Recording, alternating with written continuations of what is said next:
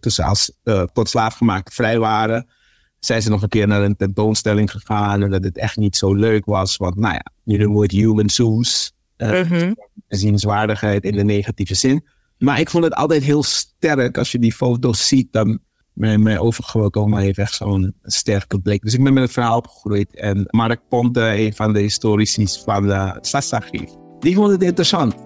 Dus ik heb direct ja gezegd. Hallo, mijn naam is Orlando en je luistert naar Cooking Back to Our Roots met mijn moeder Vivian Aqua, de DEI-consultant bij Amplified DEI. Mijn moeder praat met verschillende gastsprekers uit de Afrikaanse diaspora in Nederland. De podcast gaat niet alleen over eten, maar ook over het verbinden van de gesprekken met onze roots en het cultiveren van diepere waardering voor ons gedeelde erfgoed. Welkom bij de podcast van Cooking Back to Our Roots, Gosium. En ik ben benieuwd, wie ben jij? Wat moeten mensen over jou weten? Nou, ten eerste dankjewel dat ik de gast mag zijn in je podcast. Nou, zoals je al zegt, ik ben Gosium, ik kom uit Suriname. Daar geboren en getogen. Op mijn 19e overstap gemaakt naar Nederland. Ik ben de man van Angela. Ik woon in Amsterdam. Ik heb een passie voor sporten. Vanaf ik al opgroeide in Suriname. En echt competitief sporten. Dat vind ik leuk. Dus ik deed toen aan zwemmen. Nu doe ik een beetje aan duursporten.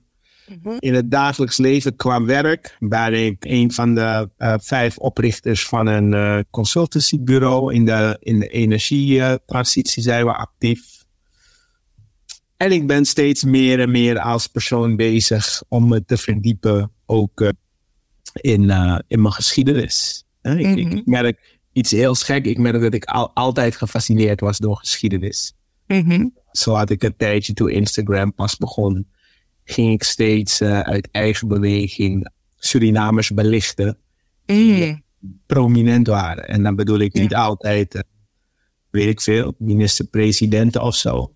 Maar gewoon mensen die een straat naar zich vernoemd hebben, bijvoorbeeld in Suriname. En die zijn vanuit alle gelederen, die gewoon een mooi verhaal hebben. Dat vond ik leuk om te vertellen. Ik kreeg daar hele mooie reacties op. Dus ja, ik ben wel geïnteresseerd in geschiedenis. Dat is een beetje wie ik ben. Dat is wel een verrassing, want dat wist ik niet, zeg maar. Ik ben bekend met de podcast die je anno nu hebt, waarbij je dan verschillende mensen aan elkaar koppelt en daarin de persoonlijke verhalen naar boven brengt. Maar dat had eigenlijk al een oorsprong toen. Ja, het is heel gek. Op een gegeven moment vond ik het gewoon nodig om verhalen te vertellen vanuit mijn perspectief. Dus ik deed natuurlijk mijn research, maar ik vertelde altijd, dit is hoe ik het heb gezien of heb gelezen. En ja, er is van alles voorbij gekomen van Lieve Hugo, een van de meest bekende, grootste klassiekerzangers van Suriname. Mm-hmm.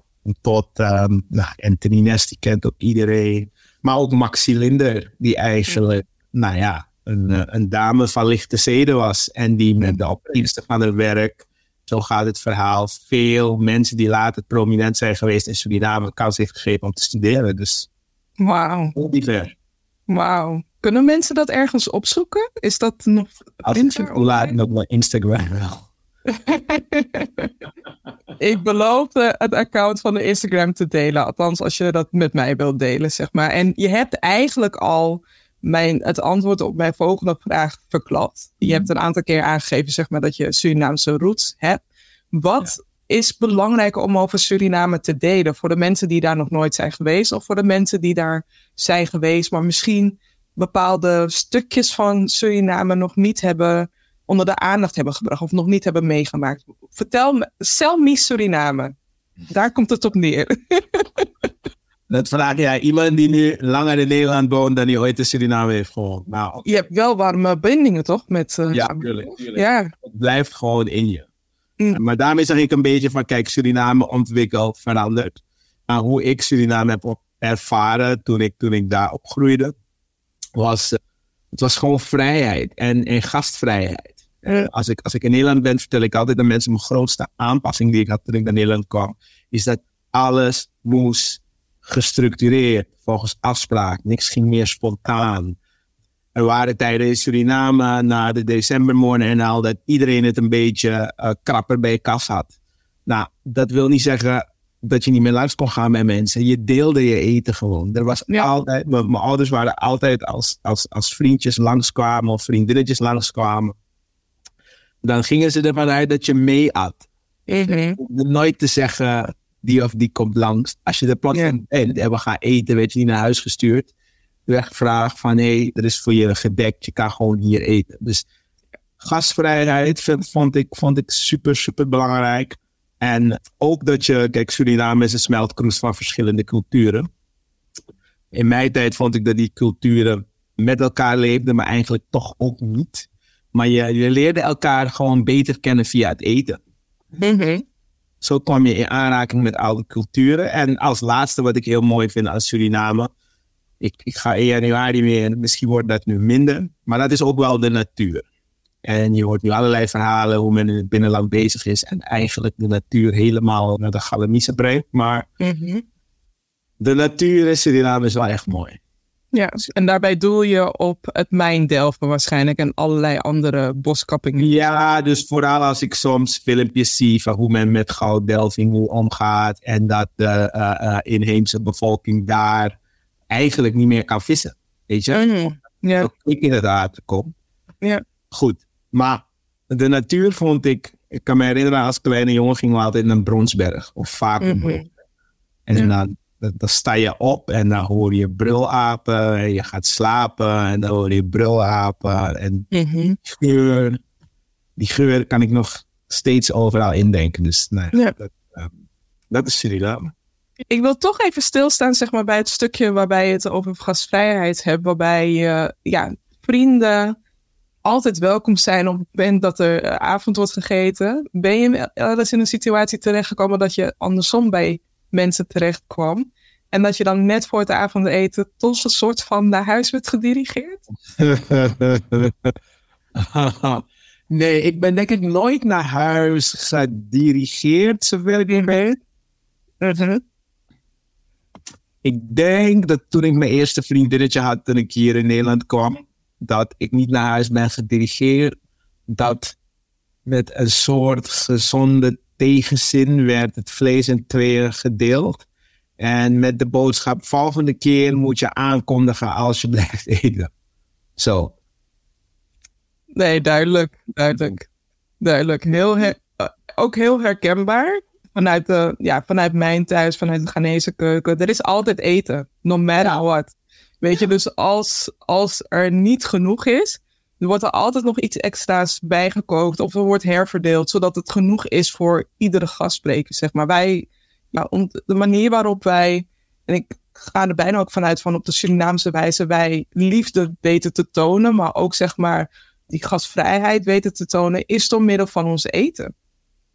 Ja, maar ik moet ook eerlijk zeggen, hè, waar ik achter ben gekomen bij mijn toenmalig vriendinnetje, was meer dat men het vervelend vond dat ik dan niet een volledig stukje kreeg. Hè?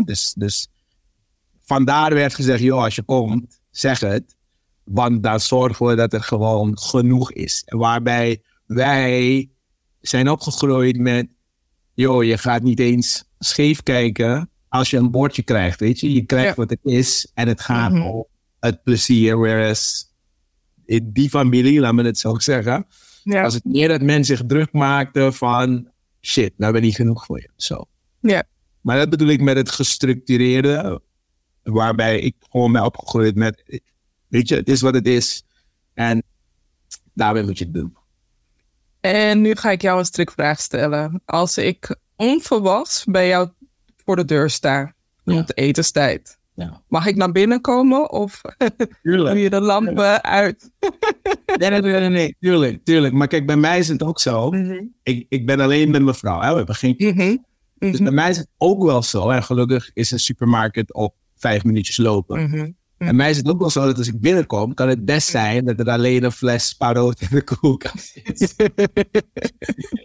Omdat wij proberen zo min mogelijk te verspillen. Dus we gaan echt elke dag naar de supermarkt. Maar we zorgen ook dat wat we kopen direct opgaat. Ja. Dus ik weet wel dat als mensen bij me komen, zeg ik vaak, Ik moet even naar de supermarkt. Ja, nee, maar dat is heel mooi dat je dat zo zegt. En je hebt een stukje gezien van Cooking Back to Our Roots, een sneak preview van Cooking Back to Our Roots. Ja. Wat wil je met de luisteraars delen wat jou is opgevallen? Wat mij is opgevallen is toch wel het meest... Ik ben ooit naar Ghana geweest. Ja. En jullie hadden het over eten. Mm-hmm. En ik wist dus ook nooit dat pindasoep, mijn lievelingsgerecht, een oorsprong heeft uit Ghana. Tuurlijk, als ik denk wat ik vroeger in geschiedenis op school kreeg, dan is het logisch. Hè? Ja. Heel veel eten zou ergens, en dan met lokale producten of met een swing, weer een Surinaams tintje hebben gehad. Mm-hmm. Maar dus ik was verbaasd dat dus de pindasoep ook vandaar kwam. Want pindasoep is echt.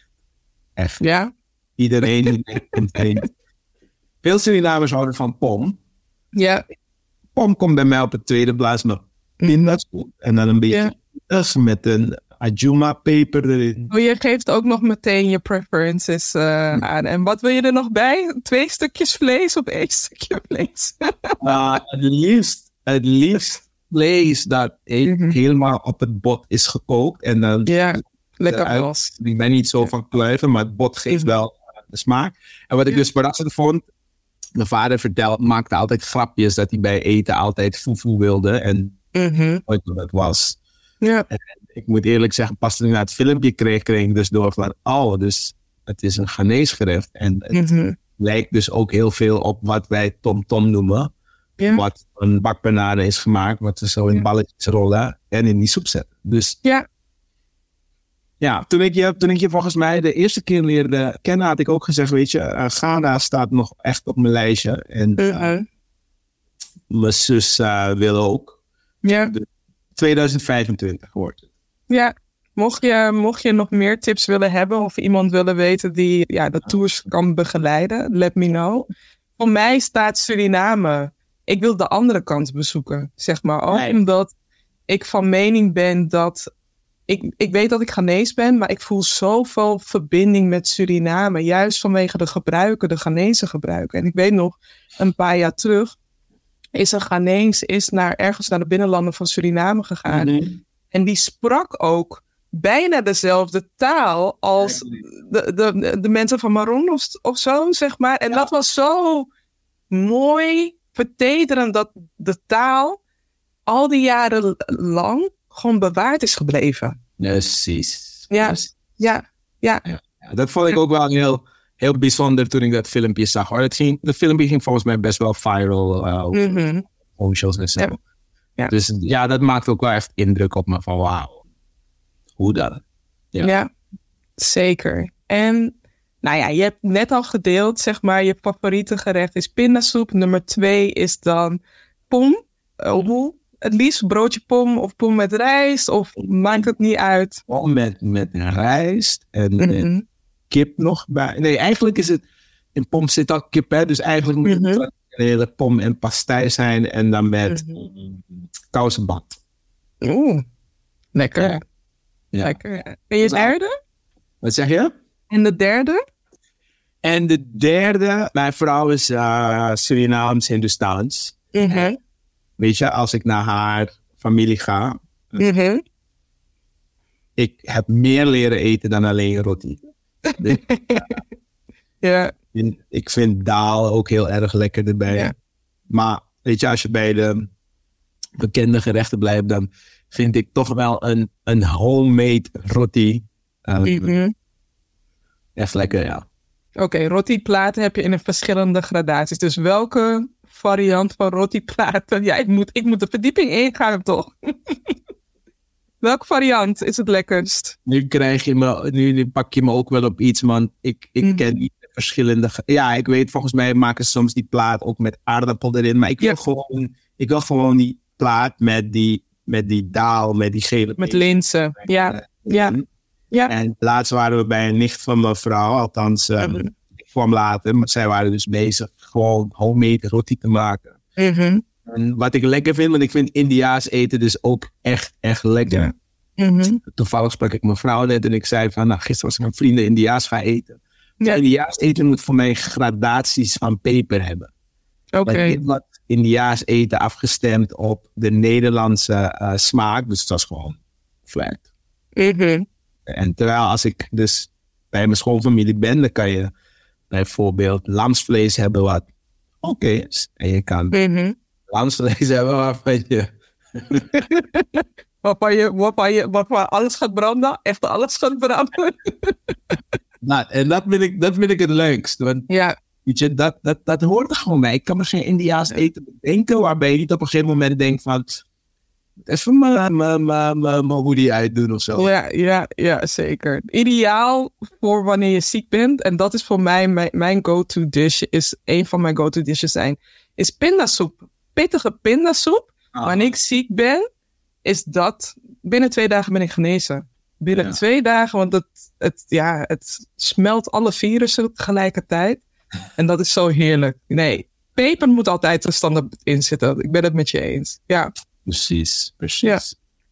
En eerder dit jaar heb jij ook iets gedaan met een reis naar het verleden. Naar jouw persoonlijke verleden. Waarbij je een reis hebt kunnen... ik noem het maar even een fotoreis hebt kunnen maken met jouw vader. Kan je er iets meer over vertellen? Je doelt op de tentoonstelling, denk ik. Familie. Ja. Ja, dat was heel bijzonder. Ja, waar wil je dat ik begin eigenlijk? Ja, hoe is het ontstaan? Oh, oké. Het eerlijke verhaal is dat een ex-collega van mijn vrouw benaderde haar op LinkedIn en zei, hey, we doen dit, we gaan dit doen. Mijn vrouw heeft mij achternaam aangenomen. Jij heet Vrijmersum, wil je daar meewerken? Dan moet je meenemen, moet je mijn man hebben. Ja. Dus het balletje gaan rollen. En toen zeiden ze van, hey, weten dat Vrijmersums hebben meegedaan aan ooit een wereldtentoonstelling op het Museumplein in Amsterdam in 18 zoveel, ik weet het niet meer exact. Wil je eraan meewerken? En ik ben opgegroeid met dat boek, was altijd een soort familie-erfstuk wat in de familie was. Dus vanaf ik klein was, kon ik zien wie de opa en oma van mijn vader waren. En dan vertelde hij dus dat toen ze in ieder geval niet meer, toen ze als tot slaaf gemaakt vrij waren, zijn ze nog een keer naar een tentoonstelling gegaan en dat het echt niet zo leuk was, want je noemt het human source, zienswaardigheid in de negatieve zin. Maar ik vond het altijd heel sterk als je die foto's ziet, dan mijn overgrote oma heeft echt zo'n sterke blik. Dus ik ben met het verhaal opgegroeid. En Mark Ponte, een van de historici van het Stadsarchief, die vond het interessant. Dus ik heb direct ja gezegd. Ik heb een andere nicht van me erbij betrokken. Omdat zij dus weer van een overgroot klein kind is. Dus ik vond het heel leuk om te doen. En ik ben dus ook dankzij Mark, die echt een vakidioot is als het op geschiedenis aankomt, juist ook veel meer te weten gekomen over die tentoonstelling, over mijn familie. Ik heb het nu een beetje druk, maar we zijn er zelf achter gekomen dat er dus witte Vrijmersums zijn. Ik ben nu bezig in alle archieven, als ik even kan, weer even dingen af te struinen. Handschriften zijn moeilijk te lezen. Maar ja, dus dat is interessant om dan te zien hoe het mixt. En ik ben nog lang niet klaar.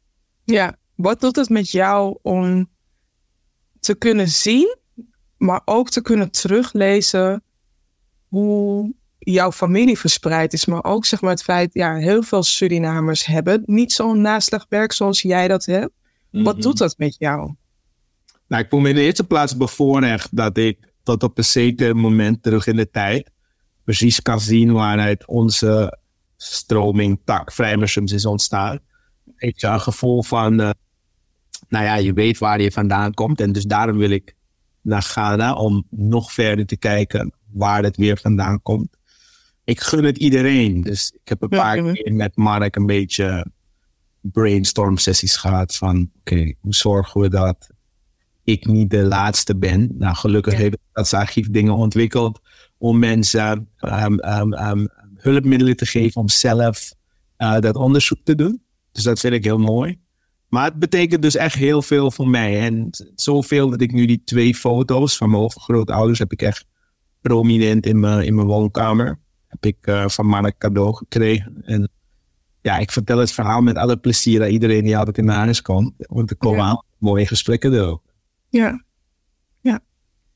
En als je kijkt naar het verleden.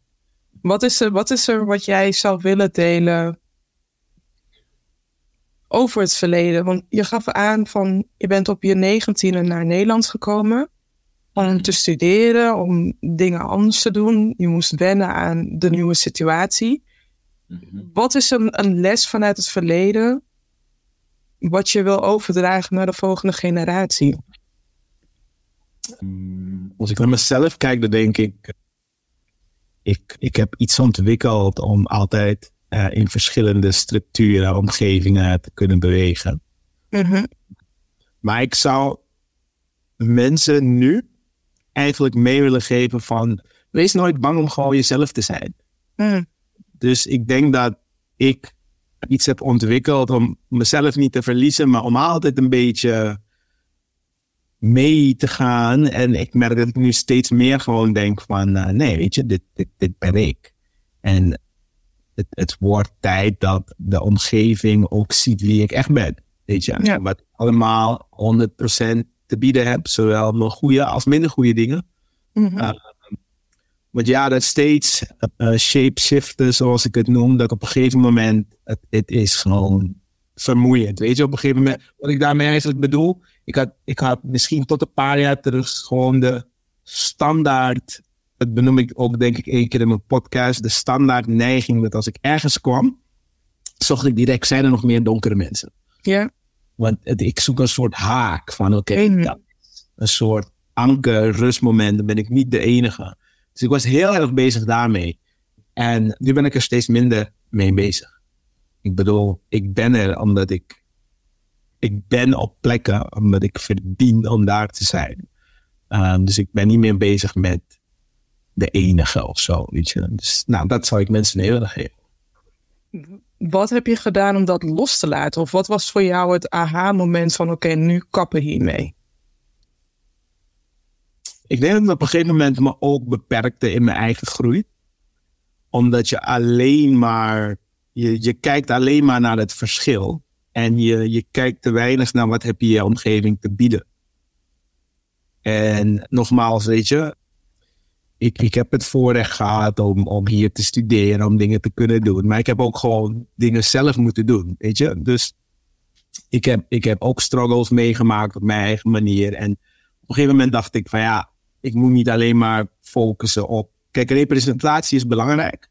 Maar ik denk dat het ook belangrijk is dat ik, waar ik ook kom, altijd mezelf voor de volle 100% laat zien. En dat is nu een thema waarmee ik elke dag bezig ben.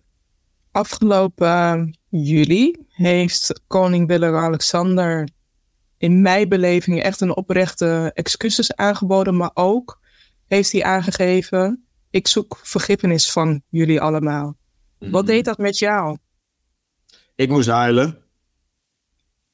Ja. Ja, ik had altijd de pech. Nee, niet de pech. Ik bedoel, ik had altijd de angst dat er werd zo ernaar opgehyped. Eerst gaf Rutte excuses en het was niet wat al die landen wilden. Ik hoop niet dat het een of ander slap politiek ding wordt. Ik was al heel emotioneel een jaar daarvoor toen onze burgemeester Femke Halsema dat deed. En dat ze het ook oprecht deed. En dat was voor mij gewoon belangrijk. En ik vind echt gewoon dat hoe de koning dat heeft gedaan. Ik werd er gewoon super emotioneel van. You and me both. Ik had ook een moment waarbij ik echt moest tranen. Ja. Alleen wat ik wel wil aangeven, en dat was ook de aanleiding van deze show. Tijdens het Nederlands slavernijverleden ben ik van mening dat er heel veel nadruk wordt gelegd op Suriname en Nederlandse Antillen. Ja. Want mensen komen ergens vandaan. Precies. Die pijn voelen wij ook nog steeds vandaag de dag. Ik weet dat ik Ghanese ben, maar ik weet ook dat er wellicht familieleden van mijn kant ook zijn meegenomen. Zijn ontvoerd. En verhuisd naar een ander land. En ik wil dat wij met elkaar de verbinding weten te zoeken. Want ik ben ook opgegroeid in een tijd waarbij tijdens mijn middelbare schooltijd was het niet hip om Afrikaans te zijn. Het is echt de afgelopen jaren. Nee, ik werd nog uitgemaakt, zeg maar, voor... Wat is de Surinaamse bewoording voor vis? Op rotte vis, zeg maar? Porvisie. Nee, dat is een ander woord. Er was een ander woord, zeg maar, waarbij Afrikanen op een andere manier werden bejegend dan Surinaamse mensen, dan Amerikaanse mensen, zeg maar. En het was een soort van, je bent niet alleen een immigrant, maar je bent ook nog een soort van tweede rangs of derde rangs immigrant. Zeg maar. Ja. Vreselijk. Is het ook. Maar de connecties die ik nu maak met mensen en de gesprekken die ik met mensen heb en ook deze show, zijn voor mij helend. Maar ik wil ook dat we daarbij stilstaan, want er was een tijd waarbij Afrikaans zijn niet hip was. Ja. En wat denk je dat het heeft veranderd nu? Ik zou zeggen het feit dat we meer verdiepen in onszelf. Het feit dat we meer, zeg maar, onze naturalness opzoeken. Maar ook het feit dat we, nu hebben we internet waarbij we toch nog achter onze geschiedenis kunnen aangaan. Weet je, heel veel dingen waren verborgen voor ons. Ik had ook een andere beeld van de samenwerking van Nederland en Ghana. Dat er werd geruild. Geruild onder de mond van met goedkeuring, kralen. Maar nooit hadden we het over mensen. En ik wist gewoon dat dit een hele andere beeld was. Dus ik ben me gaan verdiepen in bepaalde boeken. Maar die boeken hadden we niet hier. Die hadden we in Amerika. Ja, en in Suriname kreeg je ook het andere verhaal te horen. Ja. Ik ben van mening dat we de afgelopen jaren, ik weet niet of het is begonnen met natural hair, of dat we meer trots zijn, zeg maar, op de symbolen die we gemeen hebben. Maar meer dat we de afgelopen jaren elkaar weten te herkennen en te zien. En ook zelf achter onze geschiedenislessen aangaan. Ik weet dat er heel veel is verloren en dat er heel veel is verdwaald. En daarom ben ik ook op zoek naar de verhalen, de verbinding. En daarom vind ik ook jouw verhaal heel mooi. De fototenstelling die je hebt gedaan. Omdat dat ook weer een stukje bijdraagt van de puzzel die onbekend is. Zeg maar. Extra. Ja. En kijk, dus wat ik mooi vind zelf, hè, dus vanuit mijn nieuwsgierigheid word ik nu steeds meer geïnteresseerd in Afrika. Ik was 1 keer, ben ik tot nu toe pas in Afrika geweest. En dat was, zeg maar, Oost, niet eens West, in Tanzania. Maar dat was voor mij ook zo een levensveranderende reis. Omdat ik was voor het eerst op een continent waarbij ik echt voelde van, oké, iedereen ziet me. Weet je, gewoon iedereen ziet je voor wie je bent. Dat was het eerste gevoel toen ik van het vliegtuig kwam. Iedereen ziet me. Ja. En het feit dat ik niet meer zo aan het scannen was, hè, van oké, zie ik nog ergens wat die op lijkt. Ja. Maar ik werd ook geconfronteerd met hoe super westers ik aan het denken was. En de aangename manier hoe men me duidelijk maakte van, jongen, weet je, dat werkt hier niet. Nee. Dat vond ik zo lekker. Ik bedoel, het was op een hele subtiele manier. Dus ik ging vrijwilligerswerk doen en ik moest toen naar de chief van het dorp. Voor toen, wat kom je doen? En ik ging naar een cashewplantage en ik zou ze helpen met hun productie omhoog krijgen, bladibladibla. En iemand zei gewoon, waarom denk je dat we hulp nodig hebben? Dus ik zei, de organisatie, maar zei gewoon, we hebben geen hulp nodig. Dit is hoe we hier leven. Als wij het een keer niet hebben, gaan we naar de buren.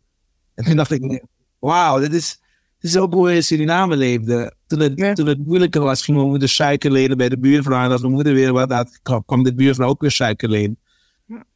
Dus hij heeft me op een hele subtiele manier even op mijn plek gezet.